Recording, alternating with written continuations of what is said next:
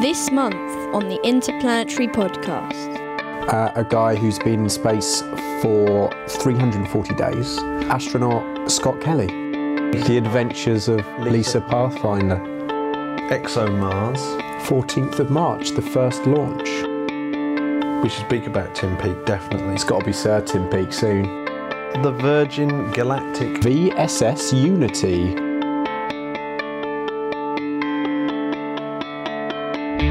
The Interplanetary Podcast. The exploration of space for the benefit of all mankind.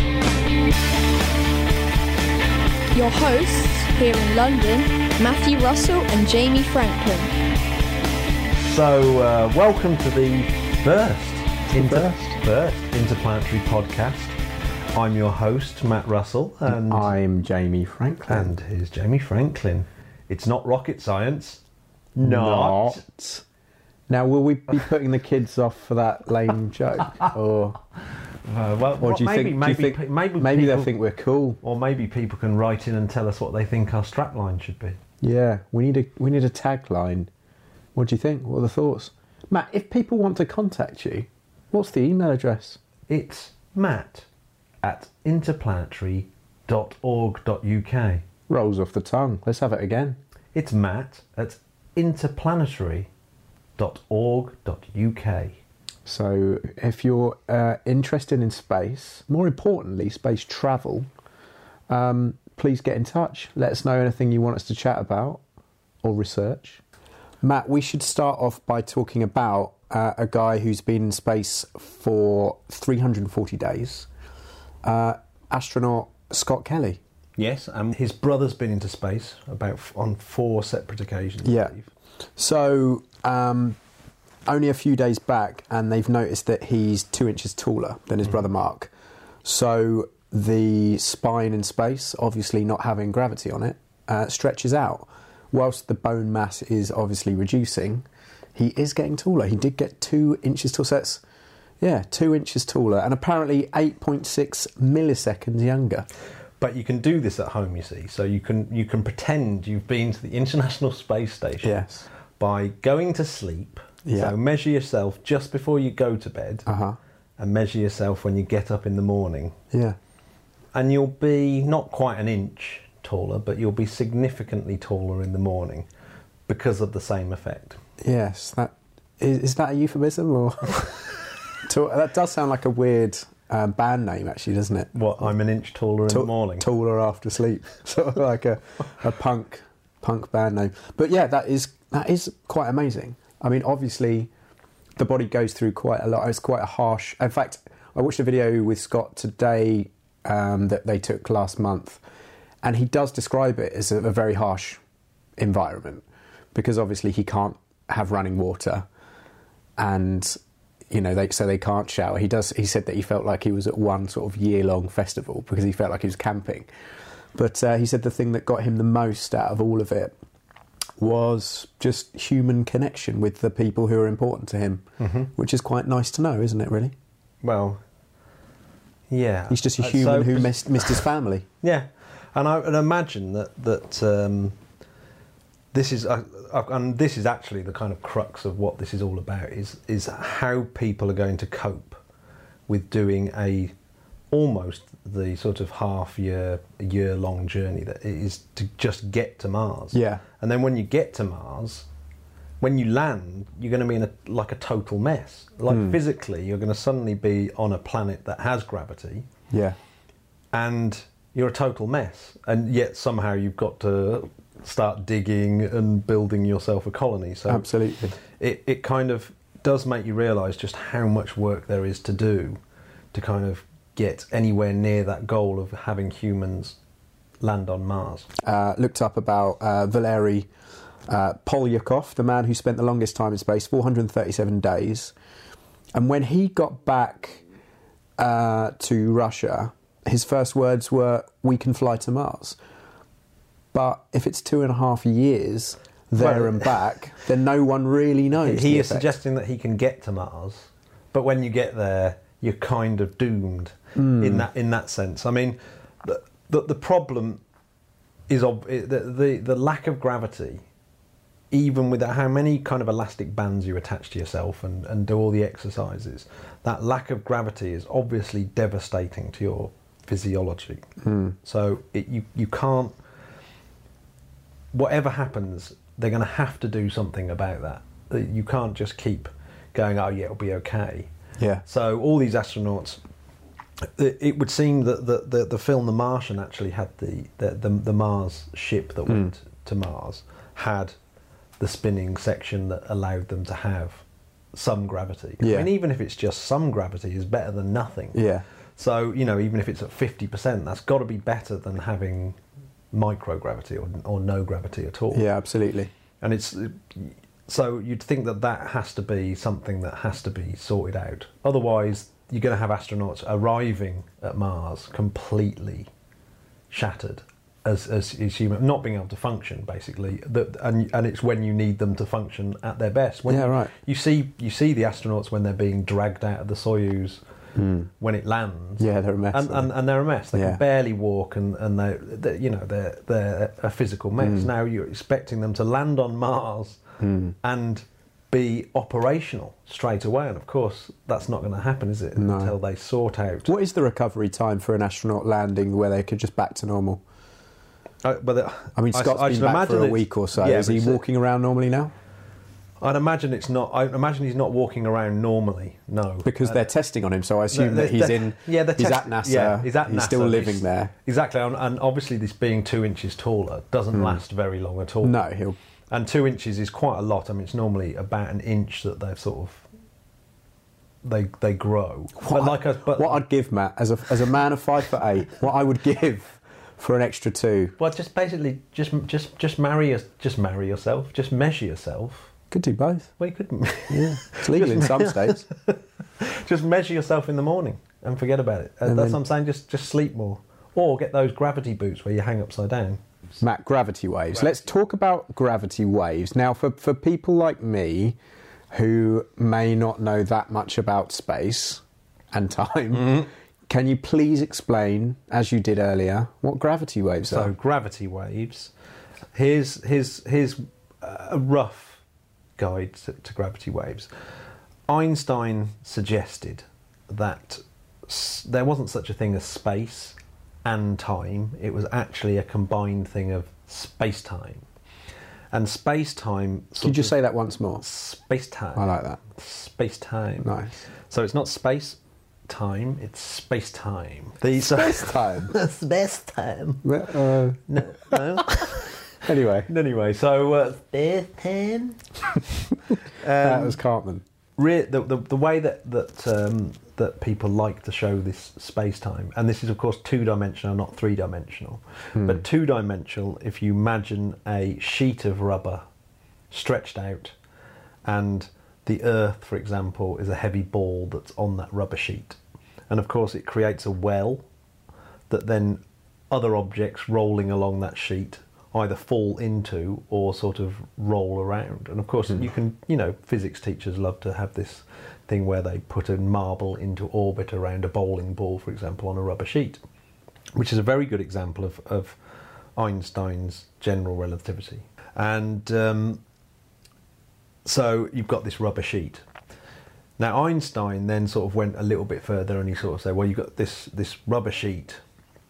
If you've got very, very large objects moving around in orbit with each other, for example, so 2 black holes rushing around in orbit as they sort of fall towards each other, it should be enough to wobble the sheet. And this wobbling sheet the wobble would sort of propagate throughout the entire universe. There wouldn't be anything that would stop that wobble. Nothing would really get in its way. And then obviously this wobble would eventually find its way across the universe and hit Earth, and it would wobble the sheet that Earth is on, and we'd be able to measure that wobble. Although Einstein himself, I believe, said that the effect would be so small it would be unlikely that we'd ever be able to measure it. So it wouldn't be like a giant kind of earthquake that we'd all notice? So luckily it's not a giant earthquake that we can all notice. So they built obviously the most sensitive machine ever made, and that's what's picked up gravity waves, and that's why it's in the news. Is that What is that machine, Matt? that machine is LIGO, which is an Earth-based observatory that fires lasers on a very long arms, so that it measures one direction and measures another direction, and that's the gravity wave. Not the band. No. Right. Because you haven't been able to do that since Zane left, which really upset some of the scientists because they were. I can now measure it's 4 and not 5. Yes, exactly. Yeah, and so you can measure. Using this laser, you can measure this particular effect. Now, in LIGO is obviously an Earth-bound experiment, but why it's of interest to the Interplanetary podcast is because the European Space Agency has launched at the end of last year, launched a satellite called LISA Pathfinder. Yes. Now, the reason why it's Pathfinder is because it's off as a kind of test experiment for a space-bound gravity wave detecting device. It does sound a little bit like a Jilly Cooper novel, doesn't it? What, Lisa? The Adventures of Lisa Pathfinder. You can imagine her now in a sort of riding boots. And should we stop there? I'm sorry, listeners. But yeah, so Lisa Pathfinder. So it's interesting. So Lisa Pathfinder. So potentially we can measure space like we never have before. So yes. So up till now we're using light. Light is obviously gets blocked by things like dust and lots of other light. So, for example, we can't see the centre of our own galaxy because there's so much stuff in the way, including other stars, loads of dust, etc., etc. So we can't actually see the black hole at the centre, but we can infer that it's there from the orbits of stars that orbit this massive black hole at the centre of the galaxy. However, maybe we can have a clearer picture of black holes around the universe by using gravity waves. Much larger than we've ever measured before. Yeah, well, it doesn't even, not necessarily the size of them, it's just the fact that it's another way of seeing into the darkness that doesn't rely on light. And it's the first time we've been able to use something other than light to view the universe. So the map of the universe is suddenly pretty much opened up. I mean, it could be infinite, couldn't it? No, because gravity waves only travel at the speed of light. Now that's something I don't understand why, but gravity waves only travel at the speed of light, and because the universe is expanding faster and ever faster because of dark energy, we might not ever be able to see the rest of the universe because it's expanding away from us faster than the gravity waves are travelling towards us. So, we actually live in quite a fortunate time in the universe where we can see anything, because presumably at some point everything will be going away from us faster than the speed of light and we won't be able to see it, which is quite a depressing universe. It's quite sad, isn't it? Yeah. Come back. So, yeah, gravity waves do give us a chance to be able to see further back in time, because there's a point where photons came into existence, and of course it's only at that point can you see back to. Before that, Back to the Future. Yeah, before that you can't use light to see beyond that point. But perhaps we can use gravity waves. Perhaps we can use gravity waves to see back almost to the beginning of the Big Bang, maybe even to the Big Bang itself. Wow. Yeah, which is pretty phenomenal. And Einstein was right. God bless him. So Einstein was right, even though he didn't think we'd ever be able to measure it. He wasn't right about how sensitive our equipment could become. And all the people saying that we're wasting our time, we'll never find it. I mean, the people down at LIGO must be loving it. Yeah, absolutely. But Lisa Pathfinder is essentially a piece of equipment that actually is probably sensitive enough as well to be able to detect gravity waves. So obviously we knew that gravity waves, the scientific community kind of suspected gravity waves was true, to the point that they'd stuck another instrument up in space quite recently to kind of test a larger instrument that's going to come later in something like 2034. Yeah. The ELISA, which will be a larger instrument that will be able to measure gravity waves at a much more sensitive level.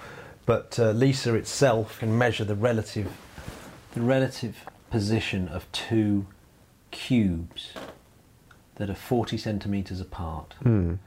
And it can measure them to an accuracy of less than 0.01 nanometres.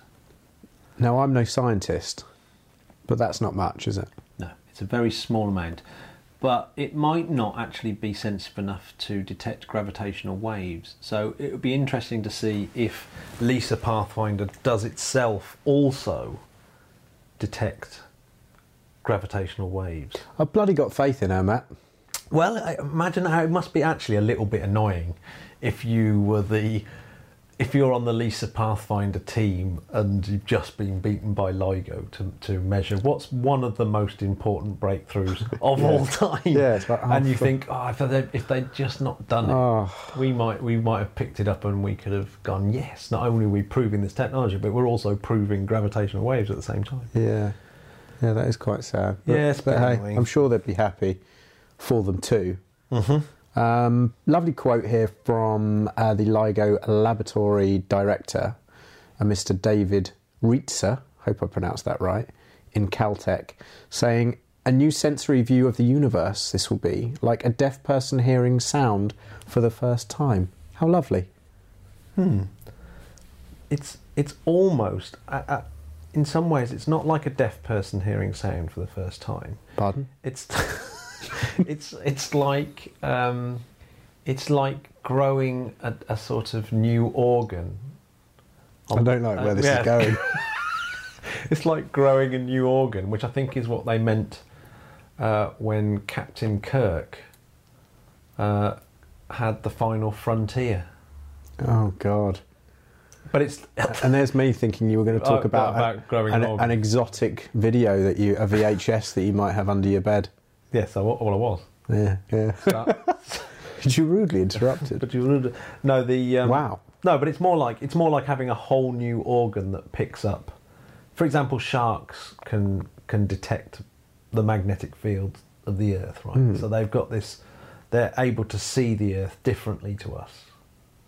It's a bit like that. Gravitational waves have suddenly allowed us to see the universe with a whole new sense. So, also in the news, we have the Virgin Galactic unveiling their new spaceship. The VSS Unity. Correct. Named by the wonderful Professor Stephen Hawking. Oh, right. Did he smash a bottle of booze on the side of it? Funnily enough, it wasn't booze. It was actually Richard Branson's daughter, who has just had a baby, so they smashed a bottle of milk over it. They her breast milk or just a normal cow's milk? I'm 90% sure it was formula. Formula, okay. Yeah, thank goodness. Okay. Yeah. And so this was 16 months after, of course, their tragic, fatal accident. Now, one of the designs that they've obviously changed is the locking mechanism. Yeah. That stops the feathering system. Yes. From being unlocked at the wrong time. Right. It just seems incredible that there was that. Is that what the problem was before? Yeah, so apparently the pilot just made an error and actually, almost like a handbrake, he'd left the handbrake off and basically the aircraft fell apart. Right. It wasn't designed for that particular mode of flight. Yeah. So they've repaired that, and so this is the first spaceship that Virgin have built in-house. The last one, of course, was made by a company called Scaled Composites. Yes. So this one's been made in-house. And and that's, of course, the whole design team must have had an absolutely horrific time when they were post the crash. Because, of course, there would have been quite a lot of investigation against them. And of Yeah, course, obviously, losing a member of the team in a horrific accident is a terrible thing. So they're being very cagey about their timeline, about when this thing's going to be ready. Yeah. Because they've got quite a few testing phases. One, testing it on the ground, testing it in tethered flight. Yes. Controlled glide, and then finally the powered flight. Nice. Which they think is going to take a couple of years. So that's a couple of years of testing of the new spaceship. And do you know how many people do you think have subscribed to fly in? I don't know how many people have actually subscribed. Do you know any celebrities? Yes, I know that Brangelina have signed up, and yes. of course Richard Branson's offered the first place not only to his family but to Professor Stephen Hawking. He's going up. There's another famous couple that I noticed are supposed to be going up, and that's Katy Perry and Russell Brand. Well, then they haven't been together for a while, have they? No, exactly. So I wonder if they've still got like seats next. I wonder Probably if they, won't I wonder be. if they They'll can just swap seats. Swap seats with with someone Hawking. else. With Hawking. Yeah. Yeah. But he's probably got presumably he's got a special seat. Yeah, that's a good point. Yeah. Interesting. Yeah, did I tell you, Matt, I actually went to Spaceport America a few years ago? You did, and in southern New Mexico. You made me jealous by. I don't like to talk about it. WhatsApping me the pictures of yourself there. Yeah, when Thanks. I say did I ever tell you, I knew exactly that I'd told you more than once. Oh no, you forgot, Jamie. Yeah, well, you forgot to tell me about that ridiculous experience. I like to say these things, you know. Thanks. But it was amazing, and great to see the White Knight. I'll tell you how many people have signed up to fly with Virgin Atlantic. Yeah. It's 700. 700. And do we know, is it still $200,000? Ooh. Not sure the exact fee. That's definitely what it was. I think that sounds a little bit cheap. $200,000. All right, Trump. Yeah, no, that sounds a little bit cheap. That sounds a little bit cheap. Yeah. It's probably gone up, of course. You reckon? Yeah. I was hoping that in my lifetime I will be able to afford it. I still think I will. Well, hopefully. I think it might go down. When I think I'm 76, I think I worked out I'll probably be able to sell my house and go. Very cool thing coming up, and hopefully by the time we actually release this podcast it will have happened, but ExoMars. 14th of March, the first launch. Exactly. The first launch of the sort of first half of ExoMars, which is the Trace Gas Orbiter, the TGO. That's the one. Basically, that will orbit Mars. Yeah. And it will look for sort of signs of life. Now, of course, this is called ExoMars. Mm-hmm. Exo referring to exobiology. So it's looking for life beyond Earth. Ooh. So, yes, this could be a very, very exciting... Is there life on Mars? Well, we'll finally have an answer. Or we could have an answer very, very shortly about whether there is life on Mars. So, but when we say shortly, the second launch being in 2018 will be the rover and the drill that will obviously excavate to dig down. It was on the tip of my tongue. Yeah, I mean, it's quite a weird thing, isn't it? However sophisticated the Curiosity rover was, that it wasn't ever going to sort of drill down deep enough to really give a sort of definitive answer of whether there was life on Mars. Yes. I mean, because I suppose it's... Do you know what? I heard a very interesting fact about... Dupre. Yeah. So, they recently think that they've discovered that there's actual water on the surface of Mars. Correct. From the dark streaks from the craters. Yes. Now, the Curiosity rover is actually close enough to go and actually investigate this water. Yeah.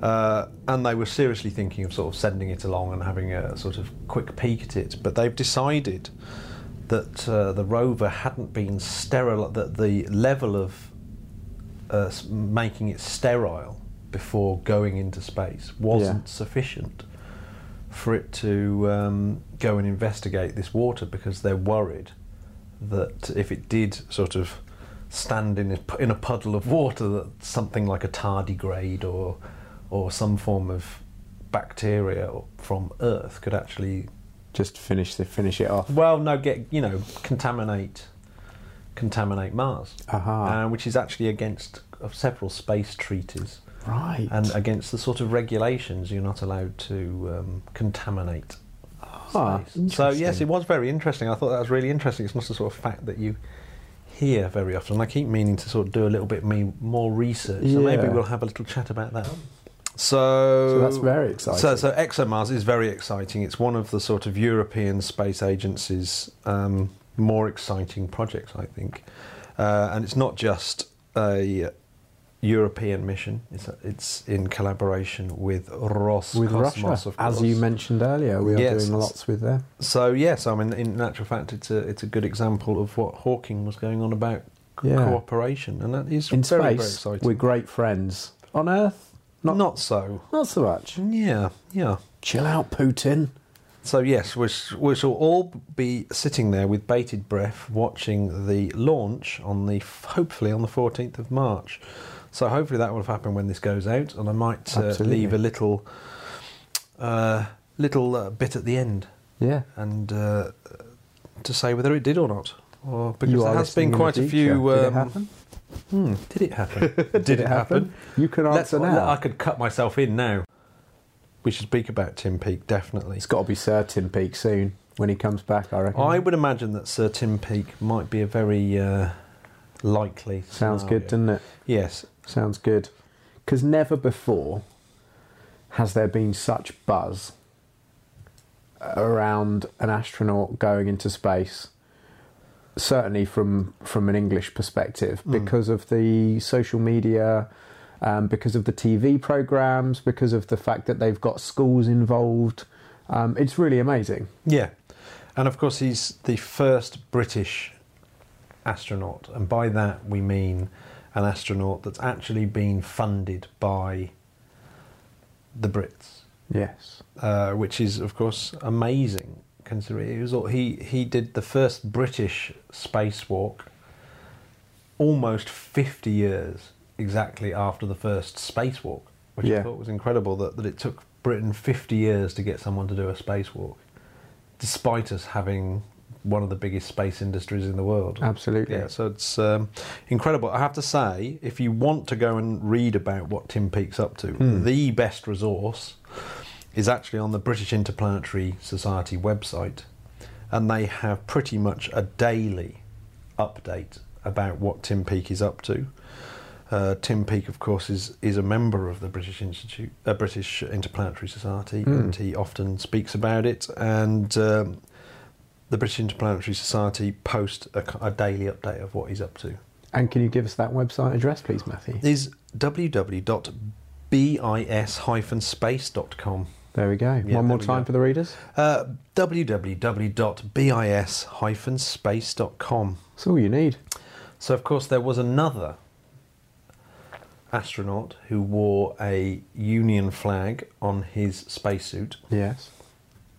Richard Garriott. There we go. Richard Garriott is the name of the astronaut. He was the son of an astronaut, and he was a self-funded space tourist to the International Space Station. Sounds like he should have been a Knight of the Round Table. And he's the son of Skylab astronaut Owen Garriott. Now he's just showing off. Yeah. And not only that, he claims, well, one of his sort of, I don't know whether it's a sort of joke claim, but because he had such vast amounts of money and obviously very interested in space, he bought a ex-Soviet lunar rover. Right. And so therefore he owns property on the moon, because this lunar rover is still on the moon, and he bought this particular lunar rover on the collapse of the Soviet. So when the Soviet Union collapsed, he then bought that particular item, and so he owns property on the moon. So he claims that he's the only private owner of property on the moon. Therefore, the moon belongs to him. Wow. So that's quite a claim. Yeah. So it's quite a lot of interesting things about this guy. There's been other British astronauts. Helen Sharman, Michael Foale. He was born and grew up in Britain, but because he had American parents, he was an American astronaut. Yeah. Mark Shuttleworth. Well, he's destined to be, wasn't he? Well, yeah, he was born in South Africa. Right. But has UK citizenship, but is a self-funded space tourist. Mm-hmm. Piers Sellers, born and grew up in Britain, flew on the shuttle. Yeah. Right. Nicholas Patrick, NASA astronaut, born and grew up in Britain, but a US citizen since '94. Again, did 2 shuttle flights. And, of course, the first government-funded Briton to live aboard the International Space Station is Tim Peake. Tim Peake. Would have been in the same year at school as me. Really? Yeah. I can't help feeling he's achieved slightly more. Yeah, but has he played in the Glories? Has he played in the Glories? Has he been in a band called Broadsword? No. No, he might have been, though. Annoyingly, it's this kind of thing where, yeah, he probably was in a real Does he do band. stand-up comedy? No, he doesn't do stand-up Well, there you comedy, go. apparently. There's 2 things. So, yes, so Tim Peake, if you want to read about him, the British Interplanetary website is a good It's the place to go. It is actually the place to go. Matt, what news of NASA? So, I guess the big news in NASA is that, again, this might be something that will be confirmed after this podcast is a thing, but on March the 18th, Yes. NASA are going to be launching 3, well, not just NASA, but it's actually going to be a Soyuz launch from the Cosmodrome in Kazakhstan. Baikonur. And it will be an American astronaut, Jeff Williams, and 2 Russian cosmonauts, Oleg Shkiborchka and Alexei Vujinin. Of course, I've pronounced those very, very well. Said. And so hopefully they'll be taking off on March the 18th to the International Space Station. Their roles? Their roles are to take part in Expedition 47. Yes. A 6-month mission for Williams, which will see him be the new record holder for the most amount of days in space. Blimey, so he's taken over our mate Valeri. Yeah, well, Valeri did it in 1 sitting, whereas this guy's going to do it over several sittings in space. Boring. Which actually brings me on to a sort of a second record that he'll hold, which will be the 3rd time that he's gone to the space station, which is also a record. So no one's done more than 2 space station stays before, whereas this guy, not only has he been to the space station twice before, by the time he finishes this mission, he'll have done 534 days in space. He is going to get laid. Yeah, I should imagine. Is it the sort of thing that you go into a bar and say, "Excuse me, I've done 534 days in space"? Were you just looking for an excuse to do your Roger Moore impression? Yes. Well, has Roger Moore? Yes, he has been into space in Moonraker. Oh, of course he has. Yeah, big time. Taking off. This month's launches from the Interplanetary Podcast. Yeah, let's have a look at imminent launches of from Earth into space. Dun, dun, dun. First up? Yeah, first up from here is March the 12th. Hopefully there will be the Soyuz, which is a Russian government Soyuz rocket, will launch the Resurse P3 Earth observation satellite. Glory. Which will collect remote sensing data for Russian government agencies and foreign customers.